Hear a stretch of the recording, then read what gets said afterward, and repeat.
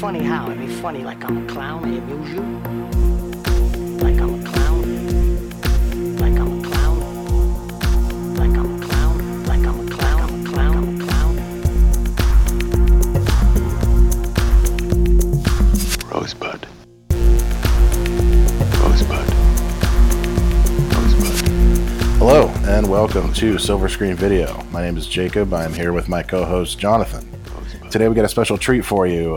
John, what is that special treat? What director are we going to cover today? That special treat is Kathryn Bigelow. It might be Kathryn M. Bigelow. I'm not sure. Kathryn M. Bigelow? Is that her middle name? I don't know. It just sounds right. Kathryn Ann Bigelow. Kathryn Ann Bigelow. There we go. Perfect. Yeah. No, we're going to talk about her movies. As we mentioned in the last episode, we are going to tackle them chronologically. So for this episode, we're going to go over her first three movies. We are only including features, so no shorts. And also, speaking of last episode, if you listened to it, and we're hoping you did, we did have some mic issues in it, and hopefully we got those figured out. That was our second time recording it. And to those of you that have listened and sent us in some positive comments, thank you very much. We appreciate it.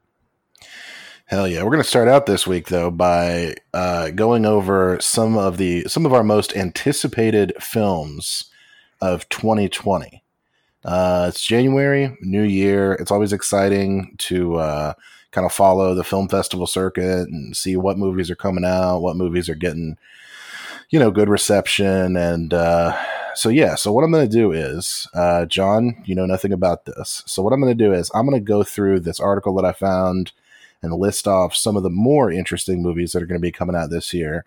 And what are you going to do? You're going to tell me what your scale of 1 to 10. No, hold on. You're going to do a scale of 1 to 2020. How excited you are about this movie. Okay. So 2020 being the most excited. Like the absolute, like 2020 being the absolute, you're just squirming in your little car seat to go see the movie. That makes me uncomfortable. So 2020 is the 10 of the scale, and of course 1 is I'm not looking forward to it at all. And if I haven't heard of it, what do I do? No. I'm going to describe what the movie's about, who's in it, who's directing it. I'm going to give you all the information you're going to need. Oh fuck yeah, this will be easy. Okay. Yeah. All right, so no surprises here. This is going to be all like mainstream stuff. Okay, first off, we got a movie that is not actually going to come out this year. It looks like it's not going to be ready until 2021, so you can adjust your scale accordingly. It's Martin Scorsese's next movie, Killers of the Flower Moon, with both 2021. I already know what it's about. It's got Leo and De Niro in it. I'm super pumped about this movie. Sorry, I already knew about this. Hell yeah! So Leo and De Niro. So, but what is it about? If you know what it's about, I actually don't know. I know it's based on a book, but I don't know exactly what the book is about. It's based on a true story, and it's about a Native American tribe called the Osage. And apparently, they struck oil. I'm going to read the book before I watch the movie, but apparently they found some oil on their property, or something happened. And I think it was in the 1920s, and it involved J. Edgar Hoover, which I found interesting since Leo already played J. Edgar in a movie. Oh, shit. Yeah. I don't know whose Leo is playing, though. But it's about mysterious murders. And like these guys are getting knocked off left and right. It sounds really interesting, and I'm looking forward to checking the book out. Dude, hell yeah. And it's a nonfiction book, right? Like it's a true story and all that. Yeah, true story. Yeah, all that's real. Hell yeah. Yeah, that does sound dope. Yeah, apparently his press run on The Irishman and all the award season and stuff is going to be what bumps this movie to 2021. But hey, any Scorsese movie, no matter when we get it, is a good one. Oh, fuck yeah. Not to mention, I mean, we got The Irishman in late 2019. So the fact that we're getting another Scorsese film within 2 years, that's pretty fucking awesome. Hell yeah. All right, so going along those same lines, one of Scorsese's collaborators, Paul Schrader, is going to be putting out his follow-up to First Reformed, one of my favorite movies of the decade, really. It's going to be called The Card Counter. Have you heard of this movie? I have not. All right, it's got Oscar Isaac, and he plays a gambler who aims to straighten out his own life by discouraging a young man from taking revenge on a mutual enemy. So yeah, what do you think about that? 1 to 2020. What's your excitement level? Well, I'm excited. Let me try to put a number to it because I'm a big Oscar Isaac fan. But Star Wars really left a bad taste in my mouth with him. So I'm going to look past that, be mature about it. I will say 1,500. 1,500, not a bad score. Brand new Paul Schrader movie. Yeah. And I like Paul Schrader. Obviously, we went over what he's written and all that when we talked about First Reform. So it's going to be layered with some interesting emotions and beliefs and all that shit. So sure. Love a good gambling picture too. Maybe this will get the Uncut Gems bump, yeah, I really hope because speaking of going back to Scorsese, the one he made, Tom Cruise, what was the name of that movie? It was a sequel. It's about The Hustler, sequel to The Hustler. Yeah, right. What was that movie called?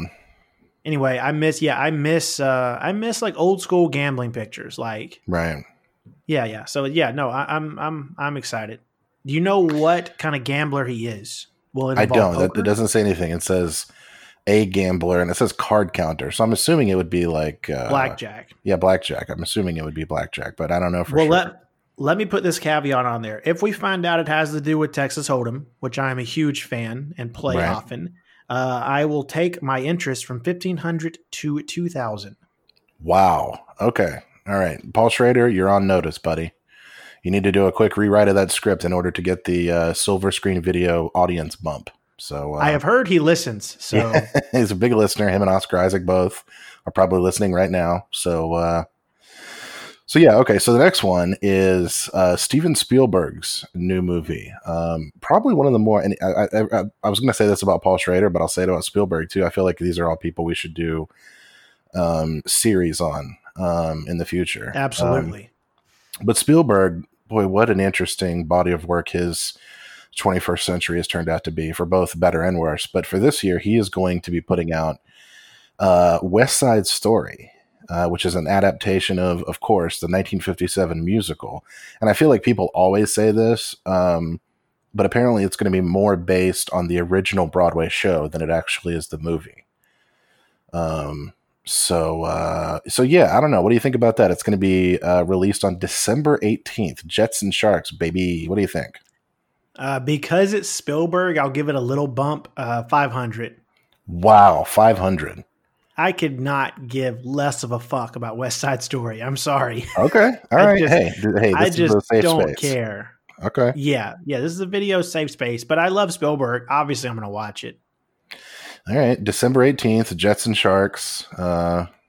Okay. Which team do you fall on? Jets and Sharks. Well, I definitely remember which one was which from the original movie. So Sharks? I have no idea. I don't know. I do like the original because I was just talking about Jets and Sharks, like in general, like because if you're a jet, you could literally bomb the ocean and like kill the shark. Oh, okay, that's a good point. Yeah. Okay, Jets. If I'm being honest, I don't know if I've ever sat through the entire West Side Story, like up front. Total disclosure. Damn. Okay. So, West Side Story is good. I saw it at the remember the Sanger Theater in Pensacola, where we're both from. Oh, fuck yeah. That would have been cool to see it in Sanger Theater. Okay. They did like a summer movie series and they showed it and it was a lot of fun. Yeah. Okay. I could see liking that then. Yeah. Okay. So next up we got, I know you know about this, Denis Villeneuve. Is that how you say his last name? It's up in the air. I always say Denis Villeneuve, but I think we've came a long way. I think most people used to call him Dennis Villeneuve. So I feel like this is what happens when you have a French name that's hard to pronounce. Right. Well, either way, we're talking about Dune, obviously, the 1965 novel by Frank Herbert. Just a quick history lesson. David Lynch made one in 1984. Alejandro Jodorowsky tried to get a product off the ground, and they actually made a really good documentary about his attempts because he tried to make that movie with the creative team behind Ridley Scott's Alien. And then Ridley Scott moved on to Blade Runner. Denis Villeneuve brought the Ridley Scott Blade Runner movie back into the public consciousness. Now he's digging back into Dune. The cast is stacked. Timothy Chalamet, Rebecca Ferguson, Oscar Isaac again, my man Eaton this year, Josh Brolin, Stellan Skarsgård, Dave Bautista, Zendaya, Charlotte Rampling, Jason Momoa, and Javier Bardem.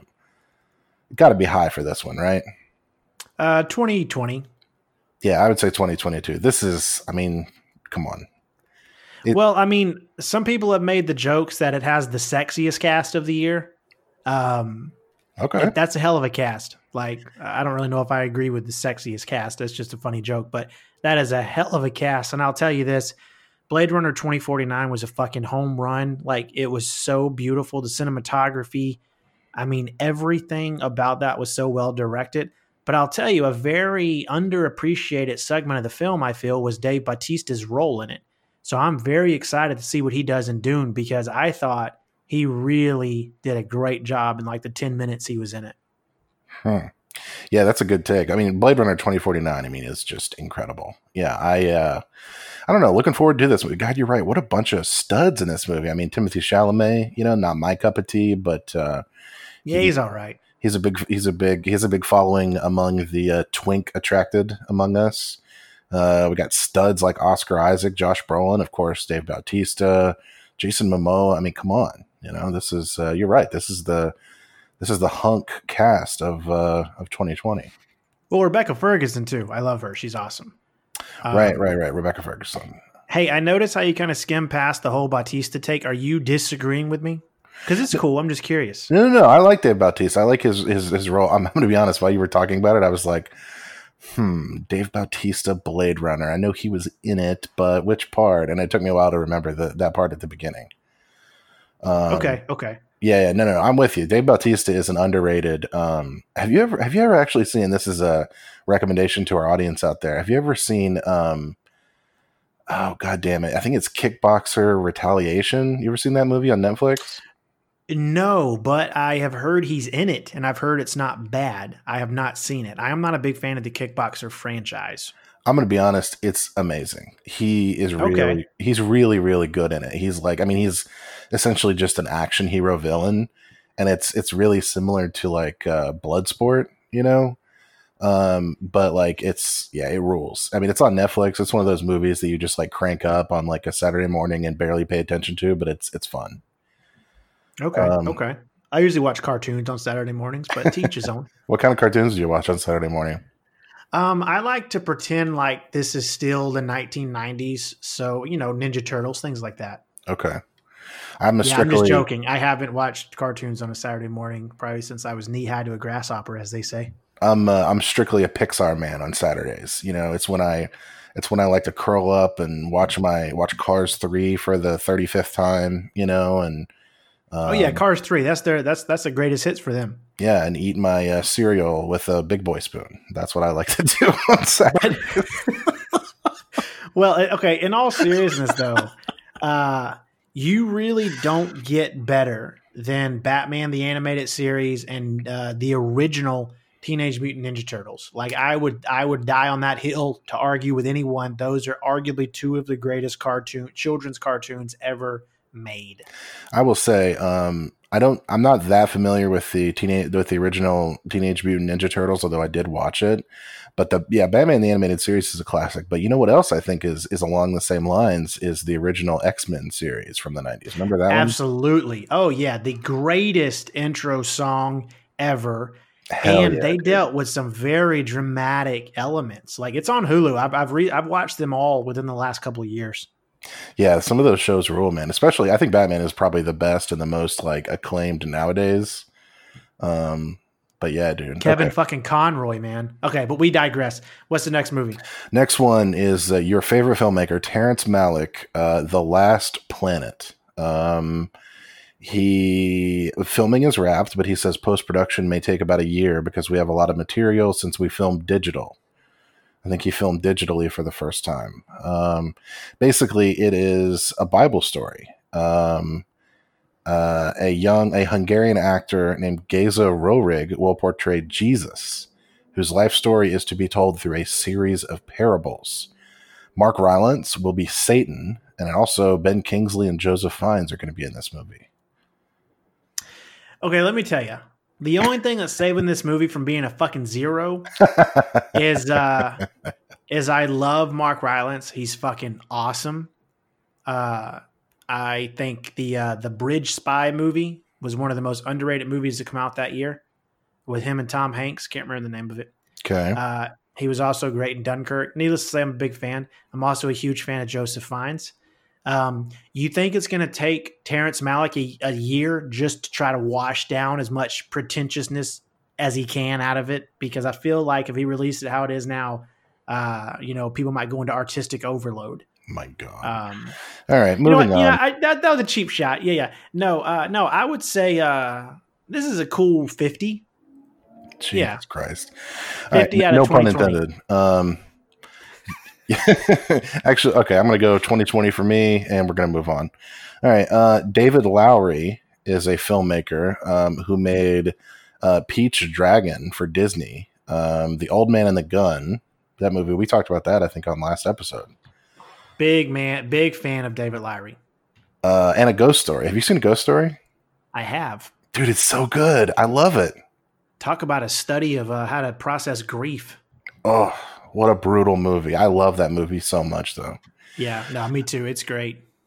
Anyways, my guy David Lowery is making a movie that Terrence Malick has tried to get off the ground for years, which is a adaptation of the 14th century Middle English poem Sir Gawain and the Green Knight. It's just called Green Knight. So it looks like this is kind of going to be like a medieval fantasy. It looks like it has a pretty high budget. It's got Dev Patel, Alicia Vikander, and Sean Harris. I don't know what to make of that one. What do you think?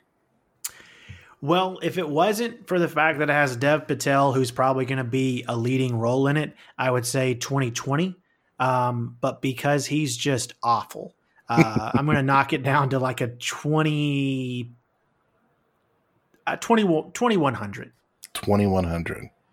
Yeah, that sounds all right. 2100. And Jonathan, I know that we both graduated from the same underfunded Christian private school. So you'll actually realize that 2100 is actually more than 2020. So I meant hold on. What did I mean? 2020? Yeah, what did you mean? Hold on, I think I meant 1900. What makes this even funnier is you've been counting to 2020 your entire life. Like, you know what I mean? Like 2018, 2019, 2020. Oh, yeah. 2005, okay. 2006. And somehow you still got it wrong. Yeah, let's just erase all this. I'm not going to edit it out. I prefer to be honest with the audience. Let's say 1500 and call it a day. All right. Okay, next one, quick hit. Todd Haynes, who I think is a really great filmmaker. Carol, I'm Not There. Love his movies. Far From Heaven, big fan. He's making a documentary about the Velvet Underground. Any thoughts on this? No thoughts. Won't watch it. Zero. I'm going to be honest. I love Todd Haynes, and I like the Velvet Underground. I will not be watching this movie. So, well, I don't give a shit about the Velvet Underground. Todd Haynes is all right. I really wanted to see Dark Waters when it was in theaters because he directed that. It was in theaters a couple months ago. Wait, he directed Dark Waters? Yeah. And I was a huge fan of I'm Not There. So if this was a movie about Velvet Underground, I would totally watch it. But since it's not, and it's a documentary, odds are I will not be watching this film. Yeah, I'm with you. Who cares? All right, next up, Sofia Coppola's next movie. I'm kind of excited about this. It's called On the Rocks. Rashida Jones is the main character. It's about her reconnecting with her father, Bill Murray, of course, during an adventurous outing in New York City. The cast also includes Marlon Wayans and Jenny Slate. What about this? I'm excited about this one. I'm going to be honest. Well, I'll tell you, I loved everybody you said, aside from one person who, we like to be honest on this podcast. I don't like Bill Murray. Okay. I think that I don't understand the love affair people have with Bill Murray, but I loved everybody else. You mentioned Rashida Jones is a fucking badass. She's a hell of a director. and she's a hell of an actress. So I will watch this. I will say 1,000. 1,000. Okay. All right. Yeah. No. 1,200. 1,200. 1,200. Okay. Yeah. Yeah. I don't know. I think the Bill Murray love has gotten a little bit corny, over the years. But I do like Bill Murray. I think he's very charming, especially in his dramatic roles, Lost in Translation, Masterpiece, etc. Have you seen any of Rashida Jones's directing work? Didn't she make a movie about porn? She did. She made not that. She made a movie about the problem. I mean, it's kind of about porn. It's called Hot Girls Want It, and it's about the exploitation and like the cam industry and the porn industry. Hey, Hot Girls Wanted. What is it? My memoir? Wow. Yeah, we're gonna enter in some old drum beats there. Quincy was really good. She made a documentary about Quincy Jones, and that was really good. Okay, but isn't that her dad? But yeah. Yes, it is. All right. Okay, next up we've got a director named who goes by Kogo Nada. I don't know who this person is or people are, but they make video essays that have been, sort of about different movies and stuff. But they made a movie last year called Columbus. Did you ever see that movie with what's his name from what is that guy's name who was in that horror movie you were telling me about? I don't know. The horror movie that's based on the internet or whatever. Oh yeah, John Cho. John Cho, that's right. Yeah. Did you ever see that last year, Columbus? I did not. What is that? It's a movie about he goes back home because his father is dying or something, and it's like Garden State, but it's really artsy and really good, and the cinematography is pretty beautiful. Anyways, he's making a movie with Colin Farrell. Yeah, we can skip that one. Who cares? Hold on. I like Colin Farrell. I'll give it 800. Okay, all right, 800. If you're keeping score at home, that's 800 for the Kogo Nada movie. All right, next up, we got a little trio by Netflix. First up, we got Spike Lee's new movie. Wait, hold on. Yes, Spike Lee's new movie, his follow-up to Black Klansman. It's about 4 African-American veterans returning to Vietnam in search of the remains of their fallen squad leader. Wait for it. And buried treasure. It's called it's called The Five Bloods, and the cast is led by Chadwick Boseman. I gotta say, I'm looking forward to this. This sounds like a good idea for a movie. Full disclosure, I already knew about that movie, and my excitement level is at 2020. Yeah, it sounds like it's awesome, doesn't it? Oh, absolutely. I was fucking pumped about it when I heard Chadwick Boseman talking about it when he was doing an interview for something else a few months ago. Hell yeah. Okay, next one is Charlie Kaufman's next movie. Adaptation. What else has he made? Adaptation, Being John Malkovich, Schenectady, New York. I don't know how to say that. And then the movie with the puppets from a couple years back. Anyways. Yes. His next movie is called I'm Thinking of Ending Things, and it is based on a Hitchcockian thriller of a novel. Yeah, that's all the information about it, but it's going to be on Netflix. So I don't know. Charlie Kaufman's next movie. What do you think? I briefly heard about this. 1,000? Yeah, I can't say I'm excited. There's not very much information out about it, Yeah, I'm going to need my excitement level could change. But I mean, right now that's where I'm at. Also, quick thing. Paul Walter Hauser is also in Spike Lee's new movie, and I am a huge fan of his, and that's another reason I'm excited. So, quick plug here. If you have not seen Richard Jewell, you need to see it because that movie deserves more love. So watch it when it hits VOD, and if it's still playing in theaters near you, please go see it. Is this directed at me because I haven't seen it yet? Oh, no. I mean, obviously, I would. I want you to watch it so we can talk about it. But I mean, everybody. The movie got almost no love, and it was fucking great. Like, it almost made my top 10 of the year. Like, it was a really solid movie. And his performance alone, and Kathy Bates. I mean, Jesus, it was fucking great. I can't believe the lack of appreciation that movie got. That's here nor there. All right, I feel like a little bit of a personal attack, but whatever. No personal attack here. All right, moving on. This is the movie that I'm most excited about for this year. And you probably already know about this. This is David Fincher's next movie. It is a screenplay written by his father, Jack Fincher, who is the chief editor of Life magazine for many years, and it's called Mank, M-A-N-K, and it's based on a months-long period in 1940 that prolific screenwriter Herman J. Mankiewicz spent working with Orson Welles on the screenplay for Citizen Kane. It is going to be shot by the same cinematographer who shot Gone Girl, and it's going to be in black and white. The cast is Gary Oldman as Mankiewicz, Tom Burke from The Souvenir as Orson Welles. Interested to see that. Amanda Seyfried is going to be Marion Davies, who, of course, was the actress paramour of William Randolph Hearst, who Citizen Kane was based on. I'm going to go out on a limb. I think this is probably going to be the Irishman of this year. It's going to be like the Netflix's big release towards the end of the year. What do you think about this? I'm more excited about this than I am anything, I think. I'm not more excited about that than anything, but 2020, I mean, yeah, it's fucking David Fincher. I mean, I don't even need to know what it's about. There are certain directors out there where you hear they're making a movie and you watch it. Like, you don't ask questions. Right. I briefly heard about this movie. I didn't know much about it, but it's David Fincher. I mean, honestly, the man it is rare that he has a misfire. Like, right. Very rare. So I'm excited.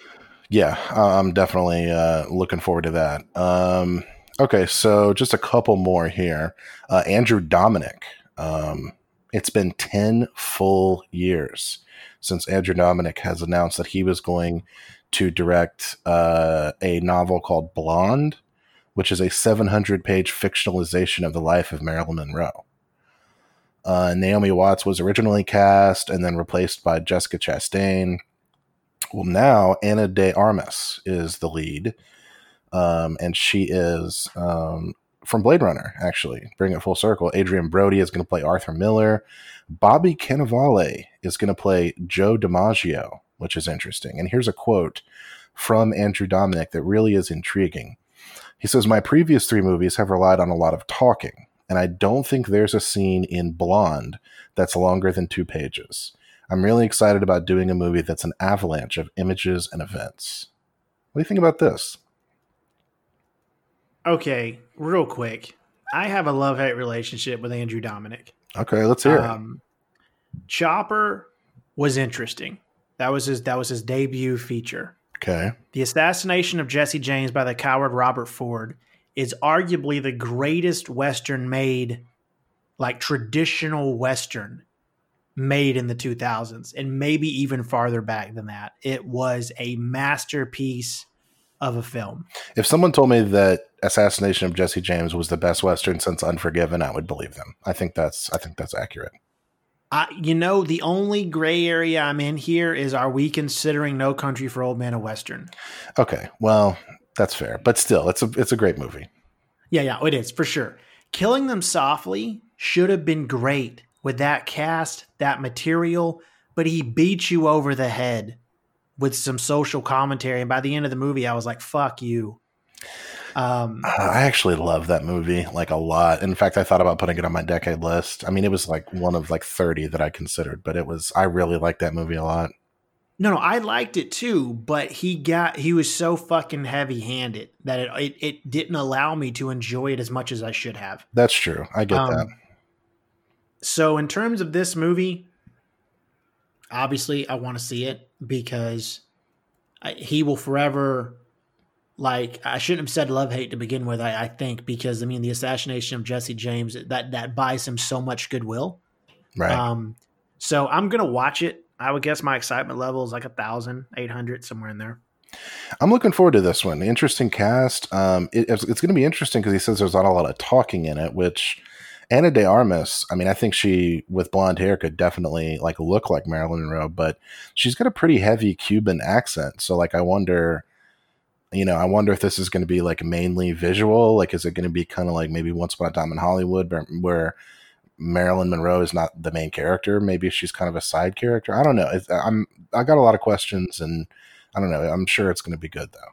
Yeah, well, I'm glad you mentioned her again because I think she's great. She was a standout in Knives Out, and that was a cast that it's hard to stand out in.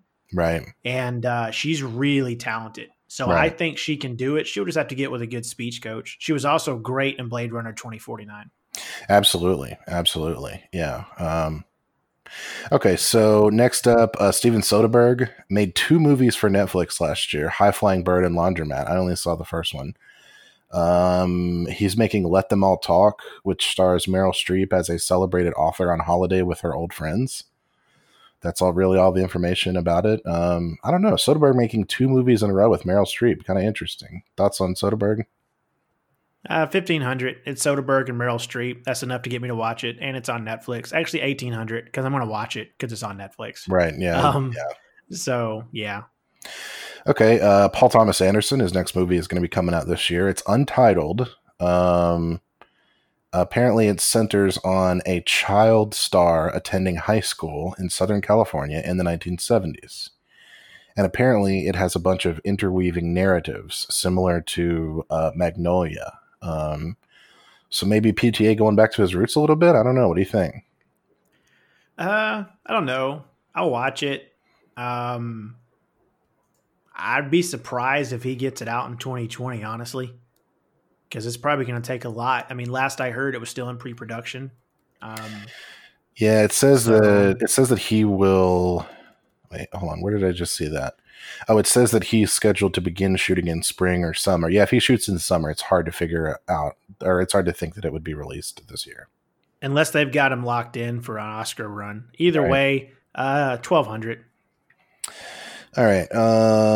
Wow, we've spent some time on this bad boy, haven't we? Yeah, how many more you got? All right, 2 more. Let's do 2 more. Okay. The new Wes Anderson movie, The French Dispatch, which is, quote, a love letter to journalists set in an outpost of an American newspaper in a fictional 20th century French city. 2020. 2020. Deep breath. 2020. Deep breath for this cast. Chalamet, Saoirse Ronan, Jason Schwartzman, Leah Seydoux, Kate Winslet, Willem Dafoe, Bill Murray, Elizabeth Moss, Benicio del Toro, Tilda Swinton, Christoph Waltz, Adrian Brody, Owen Wilson, Frances McDormand, Jeffrey Wright, Griffin Dunn, Rupert Friend, Bob Balaban. Yeah, I mean, come on.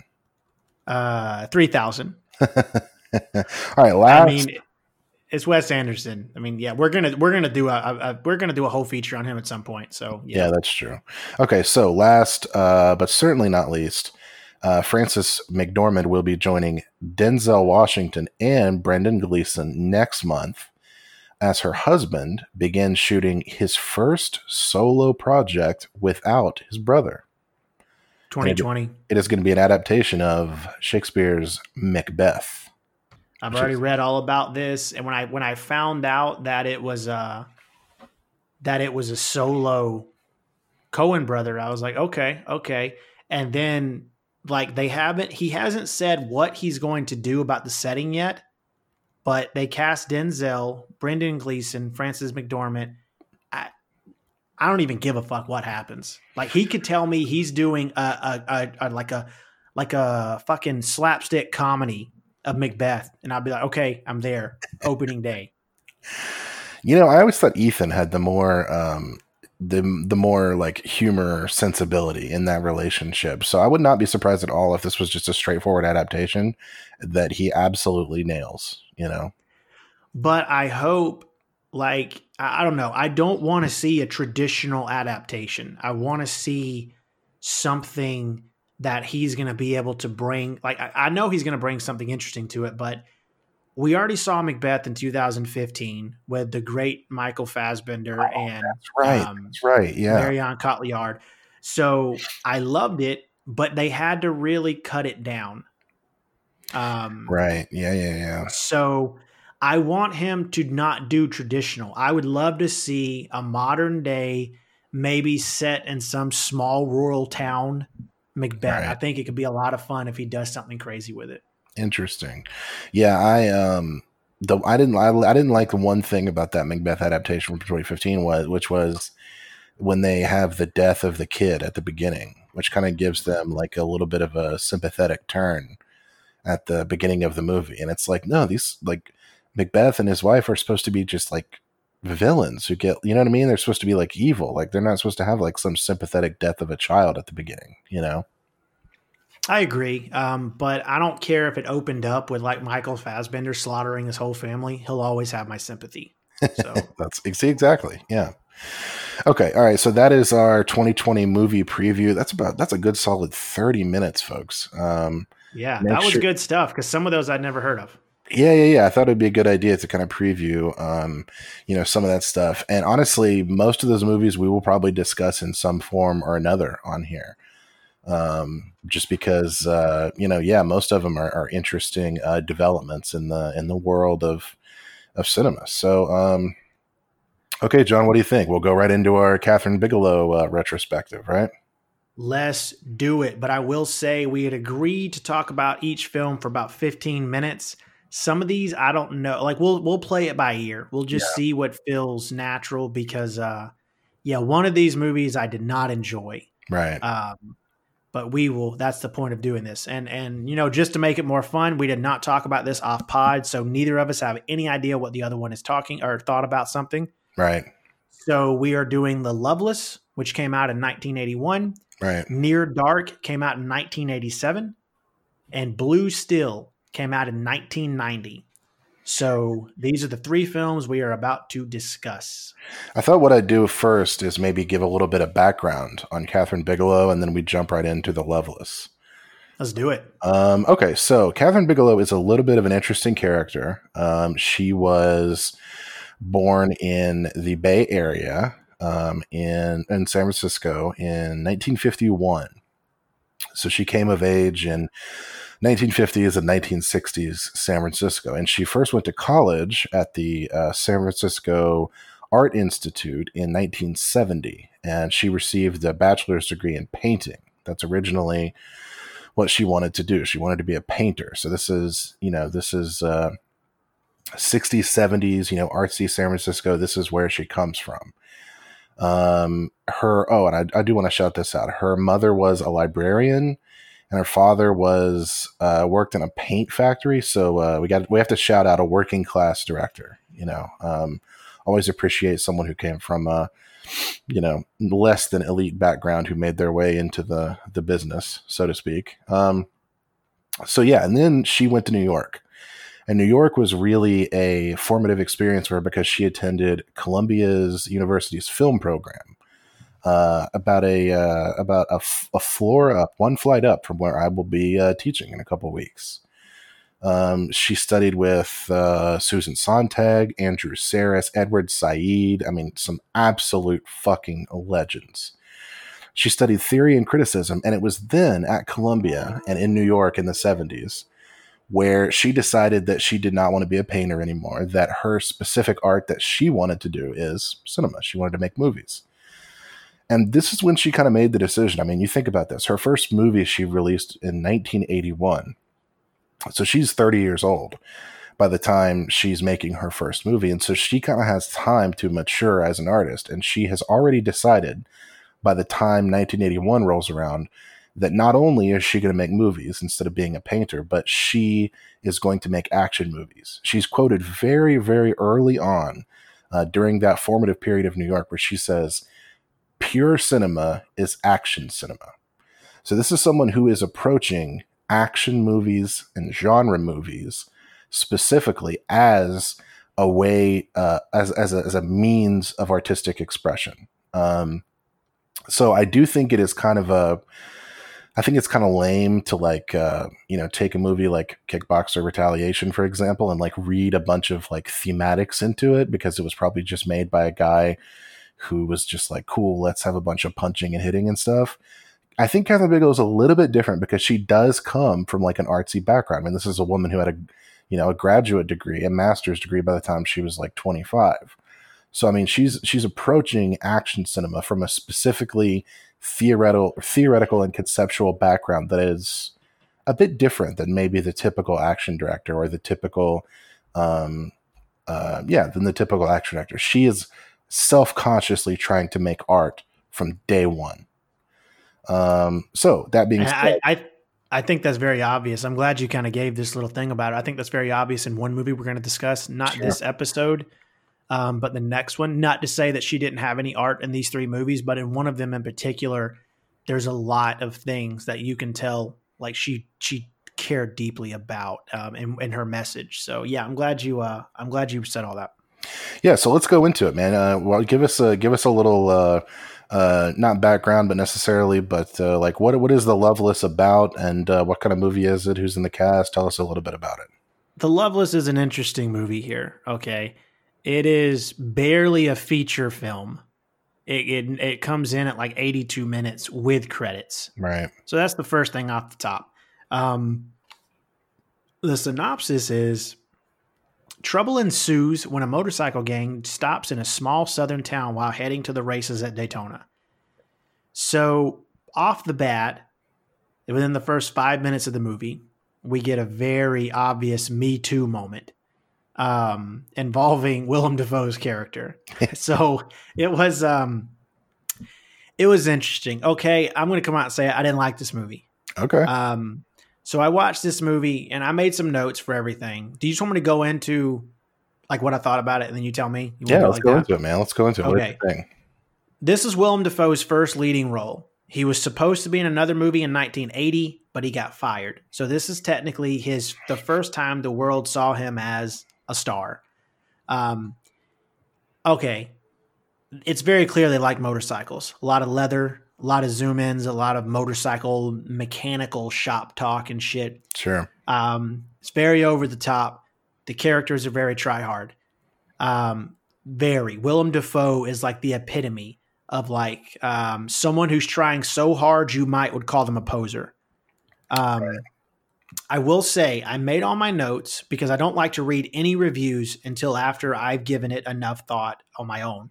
So after I made my notes, I read some of the reviews and I was very amused by the fact that so many people were saying exactly what I thought. So it's not just me saying this, because sometimes when everyone else is saying something different, you maybe second guess yourself. Sure.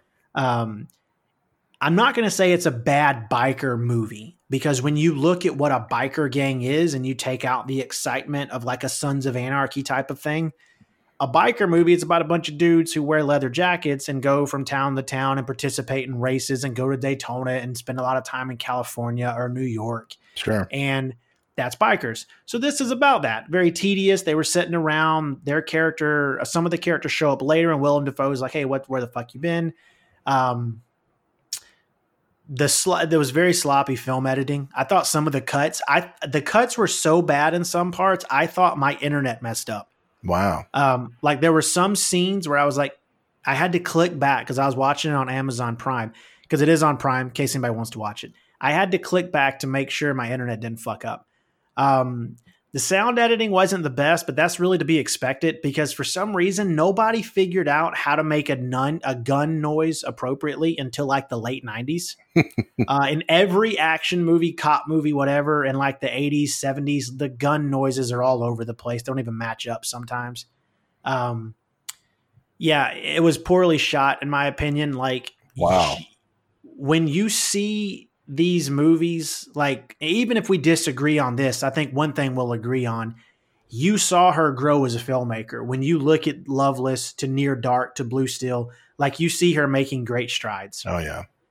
I'm not going to say, like, I don't know, man. I watched it and my first thought was, how did they manage to waste time with some of these shots? And it's only 80 minutes. So she proved she can make a movie, which is what you want to do. Like as a feature director, like your first one, she proved she could handle a movie and push a narrative. So that is a plus.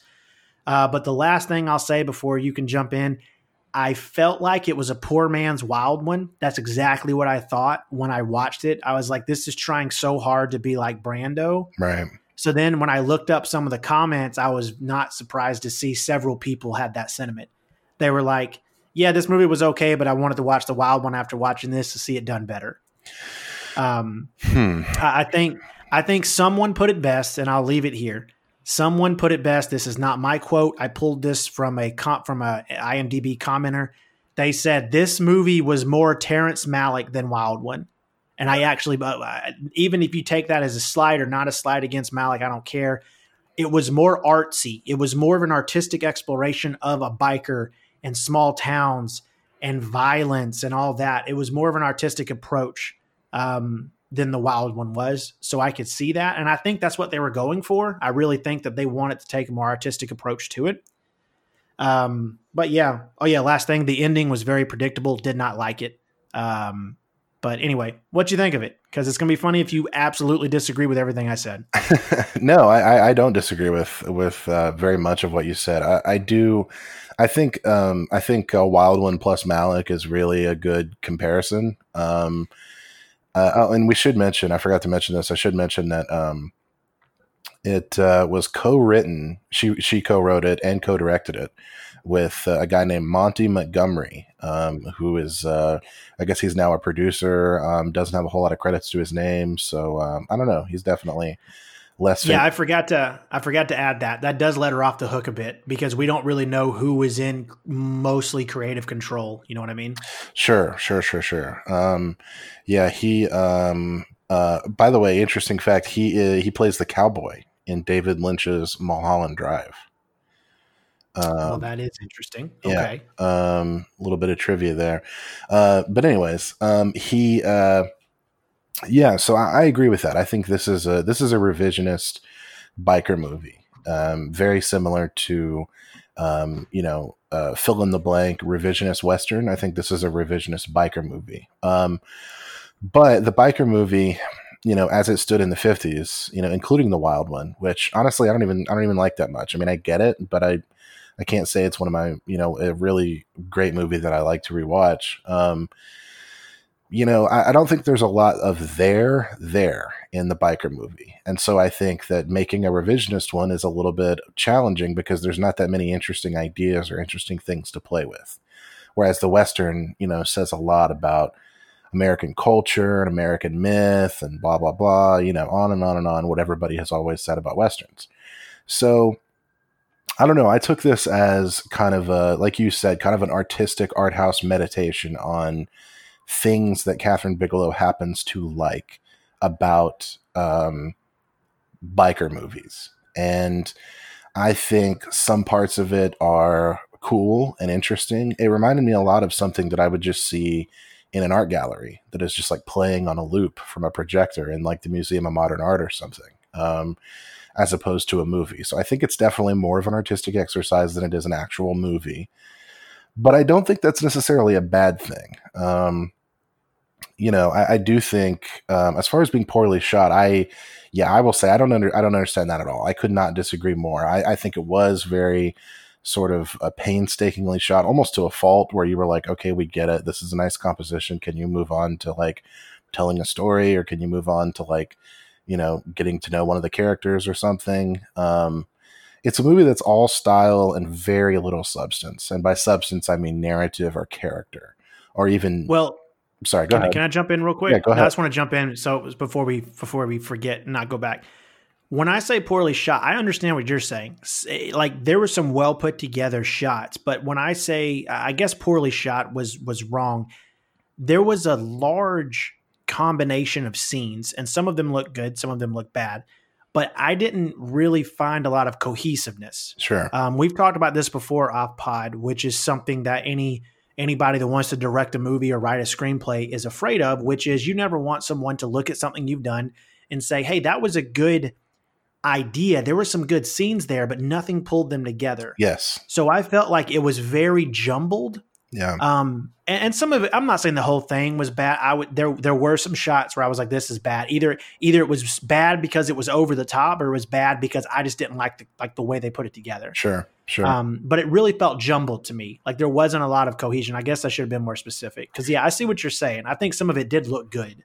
I get what you're saying. I get that it's less of a, it's sort of like that there are some really cool looking shots, and you can tell that she labored over some of the the scenes, but it's like, okay, well, to what end? Like this isn't really telling a story, and it's not really doing character. It's just sort of mood. It's a mood piece. And I'm going to be honest with you, like sometimes I like a mood piece. If it's a mood piece about a world that I'm really interested in, or that's particularly beautiful or that can get away with not really having a story or characters or whatever, sure, okay, like I'm fine with that. But 50s biker movies is just not one of them. I can't imagine somebody making a mood piece about 50s biker movies and me enjoying that. It's just not the leather and the, I don't know. You can tell she's interested in it, but my interest level was not that high. Oh, and I do want to mention this. I saw this, that some of her influences for this movie, Walker Evans, the American photographer, if anybody's familiar with his work, Kenneth Anger, I'm sure was a big influence with the leather and the machines and everything. The painter Edward Hopper, especially in the diner scene, big influence. And of course, the 1950s melodrama of Douglas Sirk, which I find a little bit ironic because Douglas Sirk was able to make movies about something, even if it, to the naked eye, they just appeared to be kind of silly melodramas. And I think that's ultimately what this movie is. There's not a lot going on there. It's a student movie. It's a person's first movie. And I will say, though, I do think I like it better than you do. I would consider it a good movie, enjoyable, but I would not recommend it to the general viewer. I would say I would only recommend this movie to someone who is a big Catherine Bigelow completist, or for some reason you are the type of person who a revisionist biker gang movie seems appealing to you. Otherwise, I don't think I would recommend it to the general audience. What do you think? No, I wouldn't recommend it. I will say the last little critique. I think 15 minutes could have saved this movie. Like an extra 15 minutes?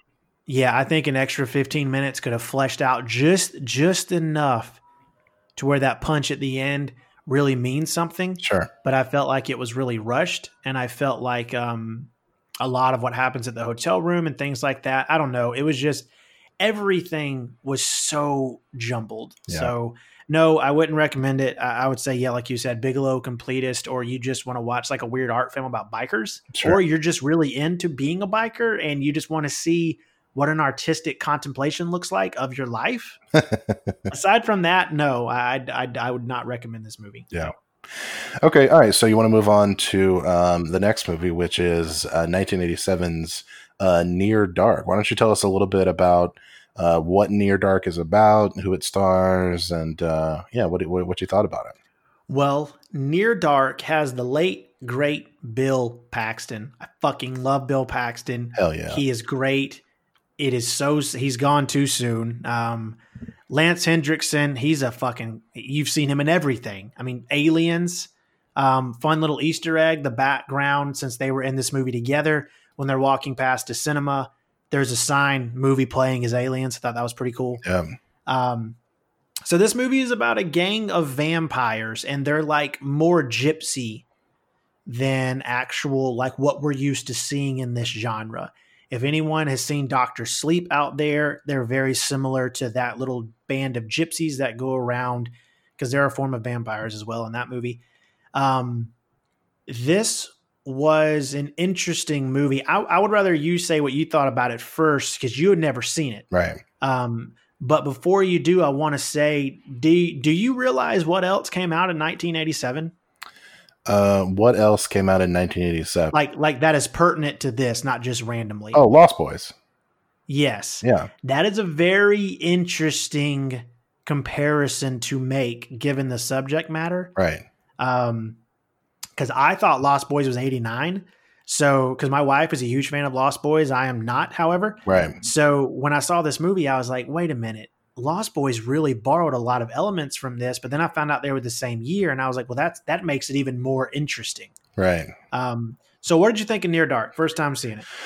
Well, I'll tell you, I did some research into this, and we think about it. We're 6 years later into this movie, or 6 years into her career. She's directing a movie by herself. She also co-wrote this movie with a guy named Eric Red, who is best known for co-writing this movie. I was reading about it, and apparently she wanted to make a Western first. She made her biker movie, and then she wanted to make a Western. but she wanted to make one that departed from cinematic convention, is what she said. And they were having difficulty finding financial backing for a Western. So someone suggested that they try mixing a Western with another genre, which she was really into. And at the time, vampire movies were very popular because Fright Night came out in 1985. And let's see, The Lost Boys, it looks like The Lost Boys came out the summer before Near Dark. So from what I'm reading on here, it looks like The Lost Boys was actually kind of an influence on Near Dark. So that being said, I really, really loved this movie. I thought it was a great movie. I thought it was, a combination between a Western and a horror movie. I feel like it was mostly a horror movie. This is mostly an 80s horror movie, a really good 80s horror movie, but it's mixed with Western iconography, Western aesthetics, and to be honest with you, I liked it from like a style perspective. Like there's some really, it's just cool. There's a lot of cool horror movie shit and a lot of cool Western shit. You can tell this is someone who is in love with American genre filmmaking. And I think this will be true for the rest of her career, but you feel like she could direct any genre she wanted to and really make it good. She knows what is exciting about these movies. But aside from the style and everything, it was really moving. Because we should say it's about a guy who gets caught up with a gang of vampires and turned into a vampire, and then his father is looking for him, and it turns out to be surprisingly moving. There's a lot of father-son stuff in here. There's a pretty powerful love story. I did not expect to be this emotionally moved by a fucking Western vampire movie, but it did the trick. And some of the set pieces in here are incredible. The scene in the bar where they're just offing motherfuckers, and Bill Paxton slicing people up with his spurs on his cowboy boots, and that scene with the classic Western scene where they're shooting the cabin. It's like a one last stand, and the bullets aren't hurting them, but the sunlight that's coming in through the holes are hurting them. What an ingenious set piece. I don't know. I loved this movie. I don't know. What is your Near Dark take? Well, I'll say I loved it back in the day. I saw it for the first time. I think I was 13 or 14, watched it, loved it, and enjoyed everything about it. I didn't really understand what she was trying to do until later. Sure. So I've seen it a few times. I would say my love waned a little bit this last time, but that's not a negative thing in terms of I still really liked it. I just wouldn't say I love it anymore. Right. In terms of the Western, that's one of my favorite aspects about it. The bar scene is my favorite scene in the movie. Yeah. Because that's also another very iconic Western trope of outsiders going into the saloon and fucking killing everybody. Yeah. I agree with you about the father and son story, but I will say this movie struggles with two things. The third act gets real shaky with what they were trying to do. And the love story, I never really bought into it. Really? Okay. Yeah, I didn't really like their relationship, but it didn't matter, man, because this movie was so fucking cool. It was a cool movie. Like very similar to Lost Boys, a lot of people like that movie because it's cool. Kiefer Sutherland, they're fucking awesome. So this movie was beautifully shot. She grew a lot in 6 years, man. You could tell she really, either she was being held back with the Loveless or she just needed a little more time to really figure out what she wants to do. Sure. But she was ready for this movie. Well, also, she controlled it. Also, this is probably the first time she's working with an actual budget, and that's true. Oh yeah. Making an actual. Speaking of budget, the special effects in this movie were very good. Yep. And I knew I was forgetting one thing. There was an Aliens trifecta because Jeanette Goldstein was also in Aliens. So, which is not surprising because I believe this is the point in her career when she was married to James Cameron. I don't think she was married to him yet, but she had met him. Oh, okay. Yeah. So either way, I love this movie. I like this movie, I should say. Like I loved it a lot more before my taste in vampire movies changed. Right. So even though my tastes have changed a bit, I still really enjoyed it. It was very specific. Like this is not a generic vampire movie. Right. And I love the aspect of the gypsies at like they're traveling, they're going around, like they never really turn into like vampires. Right. Like they're just people that are vampires, but they never turn monstrous or anything. And my favorite part of the movie in terms of line or exchange is when Caleb, the young man who was basically bitten and then pulled into their little gang, asked Lance Hendrickson character, Jesse, how old are you? And he laughed and he's like, put it this way, I fought for the South. And it was so fucking awesome because it's like, what an answer. Yeah. Like, yeah, man. So no, needless to say, this was a huge step up from The Loveless. And I really enjoyed it. Highly recommend it for anybody who has not seen it. Put it on. It is, I would say it is a vampire classic. Yeah. I mean, coming to this movie, just like sort of brand new and really having no, baggage or no love lost for, vampires or anything really, or even Westerns for that matter. I mean, I like Westerns, but I don't think I like them nearly as much as you do. I mean, this is just a hell of a ride, I mean, just a hell of a ride. And, a couple of things that were interesting to me based on what you were saying is, she's playing with a lot of tropes of 80s movies, but, two more tropes that I think she's playing with that we really haven't mentioned is, the road movie. I guess the most classic example of the genre would probably be like Paris, Texas or something. But, the road movie where you're just, Thelma and Louise, where you're just like traveling through the West somehow trying to get somewhere, Oh yeah. And I feel like she's playing with that tropes. And another section, another little kind of tropes that she's playing with, which of course is a big Lost Boys thing, is the Warriors thing where it's just like a group of like punks, you know what I mean? Who are just like hell bent on just destroying sort of like laid back or sort of like conservative, like Reagan America. You know what I mean? You know how that was like a recurring element in a lot of 80s action movies and especially horror movies where it would be like these like kids with like dyed hair and like mohawks and shit. And they act weird and they like say like weird things and they just like their job is to just antagonize people, and I feel like that is a trope that she plays with really well with these characters. But of course, as we get to know them, they're not just sort of a force for evil or whatever who are going around fucking shit up. They're actually real interesting sort of tender characters who it's really affecting whenever they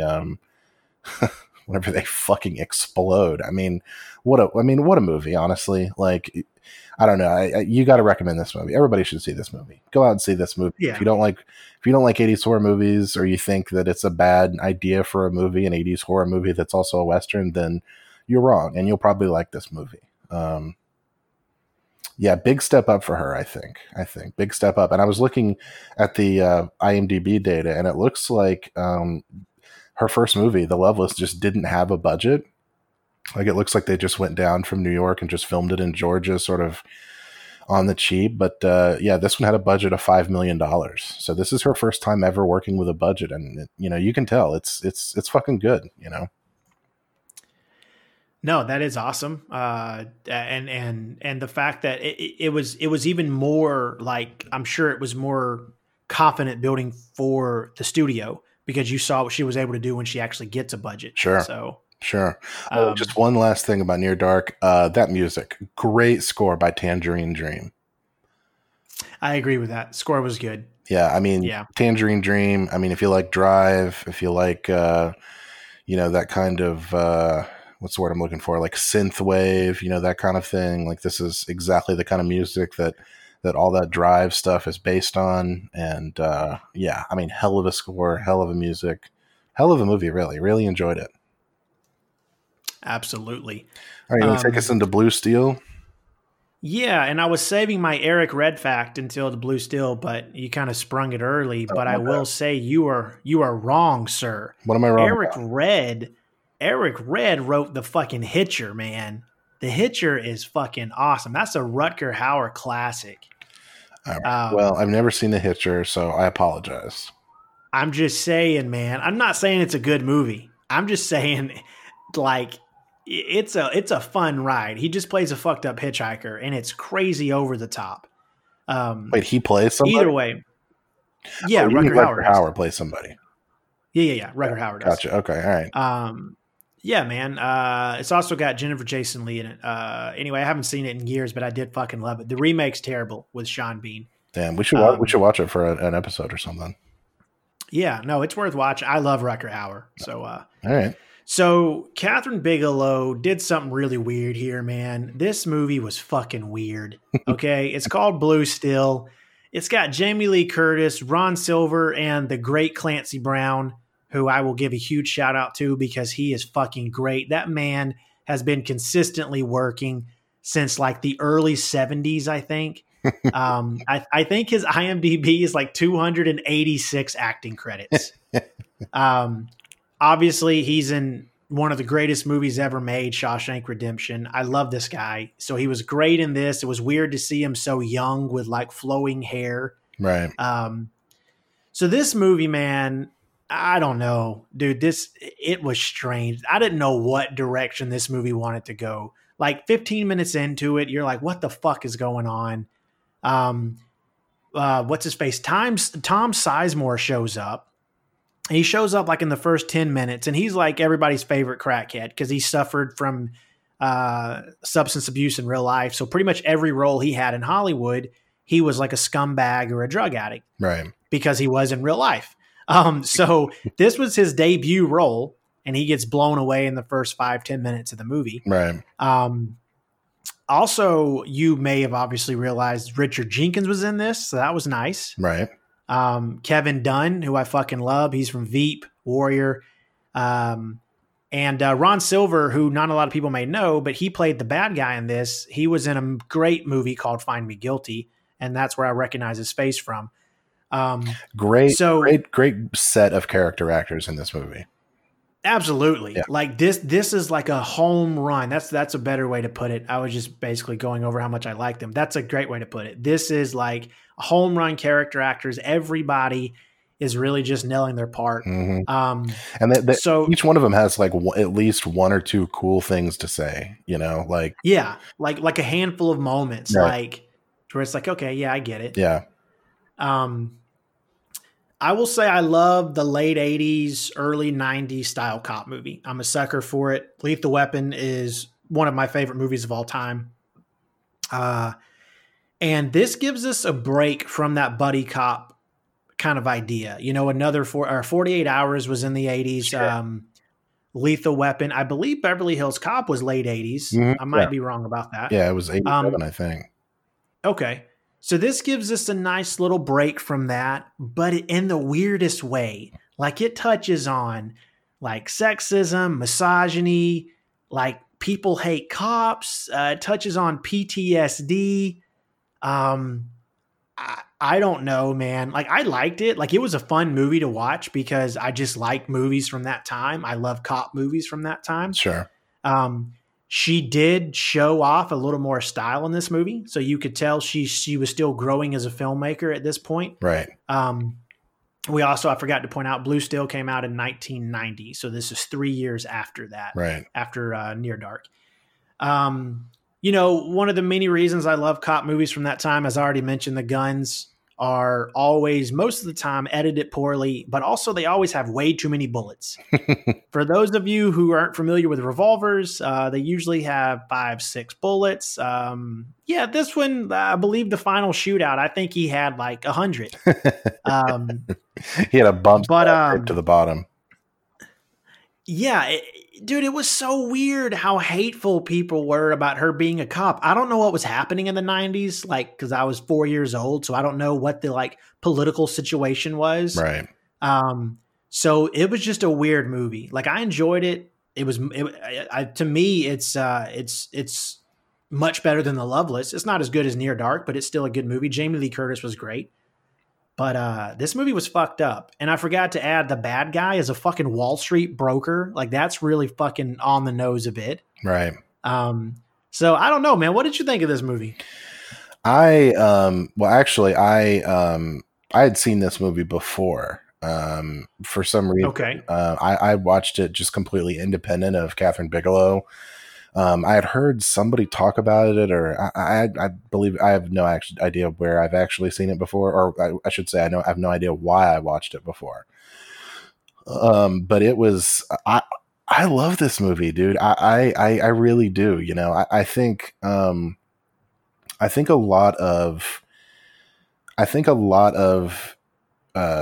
a person's enjoyment of the work of Catherine Bigelow is dependent upon how well you like the genres that she's playing around with.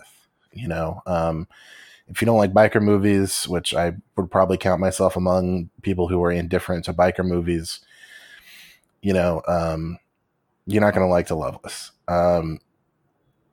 But this movie, I agree it is a cop movie. It definitely is a cop movie. Of course, she's a cop. I mean, we should say it's about Jamie Lee Curtis, and she is a cop, and shenanigans ensue. You know, there's a murderer, there's a serial killer, etc. Hold on real quick. I'm sorry. I should have said this before. This is more than shenanigans ensuing. Okay, she kills a dude, right? Totally justified. Right. Tom Sizemore is a crazy motherfucker. He points the gun at her. She blows him away. Right. Like, there is no gray area there. Sure. But the crazy guy, played by Ron Silver, who turns into the bad guy of the movie, right, he takes the gun because it's on the floor. He keeps looking at it. The camera's panning, like moving around. It goes back to him, and he grabs it. He leaves the scene of the crime. Right. So the guy, the cashier at the station, was obviously freaking the fuck out. So he couldn't remember. I think they said, he may have had a knife. Like, they couldn't remember if he had a gun or not. He thought he was going to fucking die. Sure. So this guy takes the gun. She gets suspended because it looks like she just fucking offed a dude. Right. Like, she shot him like 4 times. Like, it was more than just I'm going to wing this guy. Like, right. So it looked bad. So he takes this gun. He obviously has some psychological issues. He starts carving her name on the side of the bullets and killing people. It's fucking weird, man. I can't believe I even forgot to mention that. Like, yeah, that is bizarre. We'll see. Okay, I think there's a lot going on here, and let me just absolutely there is. Let me just say from the outset that I think there's another genre that she's playing around with, and it's a genre that I don't even know if there's a name for. But I know personally, I've seen a lot of these movies because these are the kinds of movies my mom used to like to watch. And we would like record them on cable or not record them on cable. We would sometimes we would like on VHS tapes on cable, or just, you know, rent them from like my mom would be the type of person who would go into like the non-new release section of Blockbuster and just see a movie with like, you know, an actress that she liked, and it was like about like a serial killer or whatever, and just rent it and we would watch it. And the genre I guess I'm talking about is the kind of movie where a woman gets involved with a psychopath of some sort. Sometimes it's even her husband. Sometimes it's just, you know, it's like there'll be some beautiful European man who like gives her roses and sweeps her off her feet, but turns out to be like a necrophiliac or some shit, you know, like there's a genre of these types of movies. I don't even know if there's a name for it, but and it's almost like a horror movie where the woman is like the last woman standing, and she has to defeat this psychopath that she's become romantically entangled with. And I think there was a lot of those in the 80s and early 90s, and I think that Blue Steel is also playing on that genre. And again, I don't even know if there's a name for it, but I know there's a ton of movies like that because my mom used to love that shit, and we would watch them together. And so that I got big vibes of that. I was like, oh yeah, not only have I seen like 80s cop movies, but I've seen movies like this where a woman has to extricate herself from the grips of a psychopath, you know? Real quick, the genre you're referring to, I didn't want to cut you off. No. It's very easy genre. It is the Lifetime genre. Like Sure. this was like a Patty Duke, and no disrespect. This is oddly enough the second time we've mentioned Lifetime on this podcast. Right. That is no disrespect, but this was very much so like a product of that type of genre, to where it's like, Sure. yeah, the dude sweeps you off your feet, and like you said, he's a fucking psycho, and Right. he was a fucking psycho in this movie. But I do think there's a little bit of a difference, because I don't know. Well, I don't know when the Lifetime channel existed, but I know that, you know, back in the 80s and 90s, when there was a middle class of movies that existed, like a mid-budget movies, you know, like those types of movies were being made with like mid-level to A-list actresses and being released in theaters and then on Blockbuster, as opposed to being relegated to the Lifetime channel like they would be today. You know what I mean? Like, does that make sense? Like, that's a very good point. I mean, no, that's a very good point to say that, yeah, like I don't know when the Lifetime channel came to be either, but there used to be a market before the market got crushed by obviously all that's happening with cinema and has been happening for the last 20 years or so. right. That market got crushed, and those movies then did get pushed aside to like a Lifetime USA style network. Right. Yes. USA is a good one. Yeah. Yes, you're right. Yeah. Lifetime is the best shorthand for it, though, for like our purposes, like today, because that's where those movies live today. But used to, you know, you could go to a video store, you could go to Blockbuster, and you could go just, you know, section M through L, and you could find 10 movies like this, you know, and knock yourself out for a weekend or whatever, you know. And so I don't know. My point in saying all that is that I feel like this is a mashup of those two genres, and there's a lot going on here thematically. Like, the fact that she is so interested in being a cop is fascinating, because usually you don't see women this obsessed with violence and power in movies, and she is a woman who is obsessed with violence and power. Like, when her partner asks her, like, why did you want to be a cop? And she's like, I want to blow motherfuckers away or whatever. And he like laughs, and she's like, haha, that's a joke. It's not a joke. It's never a joke. She does the same thing to the other guy when she's like, I like to crack skulls. Like, that is not a joke. She was being serious. Yeah. Yeah. And I think that's interesting, man. I mean, that's, okay. Like, our female hero is interested in violence, in a uniquely masculine performance of violence. And when she's putting the uniform on, and the camera is, you know, clearly obsessed with her uniform and the tools of her trade. I mean, it's called Blue Steel, for God's sakes, you know? Yeah. And like the opening credit of the actual gun. Yes. When they were panning over the gun. And it's interesting because it's almost like when you look back on it now and look at like the cinematic landscape that we live in with like sometimes obviously exploitation of women in movies, like with their bodies or anything. This was almost like turning it on its head. And it's like, yeah, I'm exploring something, but it's not the body or the sexuality. It's like the lust for power and violence. And like, yeah, this is me. I'm a woman, but I still want to be a cop, and I still want to fuck you up. Like, and there's nothing you can do about it. Yes. What made it interesting to me is, and this is, if this was made in like modern times or whatever, or not even modern times, if this was made by a more hacky director, a hacky director would go into this movie and go, yeah, we're going to do girl power. We're going to do cops, but girls. And it's going to be like life affirming. Whereas Kathryn Bigelow takes a little bit of a different angle, which says her angle is, okay, you see all these men that are cops in movies? Yeah, they're all fucking psychopaths. I'm going to make a movie with a fucking psychopath as a cop, but it's going to be a woman, but she's still going to be a psychopath. You know what I mean? Yeah, and it's funny. Yeah, and I'm glad you said that, because something that was in my notes that I did not say is like when you look at movies like Die Hard, when you look at Martin Riggs and Lethal Weapon, right? Like, they are operating under their own set of rules and their circumstances. Right. By definition, like, Martin Riggs is a psycho who should have never been allowed to stay on the force after displaying suicidal tendencies and things like that. Right. He jumped off a building with a man handcuffed to him, for God's sakes. I mean, so when you explore that, especially with 48 Hours with Nick Nolte and Eddie Murphy as well. Yeah. When you explore that, like, that's a very good point. It's like, yeah, this isn't obnoxious or pandering. I'm not trying to like make a tongue-in-cheek type of statement Sure. about sexism or any of that. this is just a movie I'm doing, and this is the hero, and it's a woman, and they can be crazy too. Exactly. Like- It's look, here's a woman who is seduced by power and violence, the power and violence of the police force in exactly the same way that a man would be.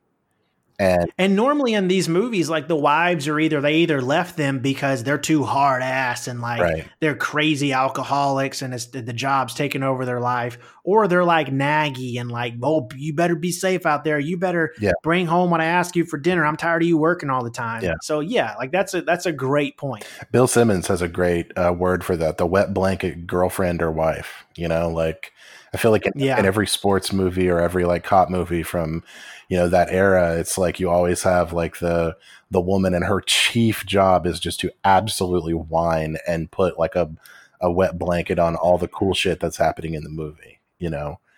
And it's so fascinating to have like not just a woman engaging in all the cool shit, but a woman engaging in all the cool shit who is, again, seduced by the power and violence of being a police officer. Like it's I don't know. There's that going on, but I also like, and this is a different tangent, but I also like the weird sex stuff in this movie. You know, it reminds me of the David Cronenberg movie Crash, or of, you know, Blue Velvet, any of those, you know, Sex, Lies, and Videotape, any of those movies from the 80s or 90s that were really kind of about weird sex stuff, you know, and this movie has that in it too, that this psychopath man, he's not like her. He's not just seduced by power and violence. He's like actually physically aroused by it. Like it's a sexual thing for him that is even more pathological than whatever she's got going on in her mind, you know? And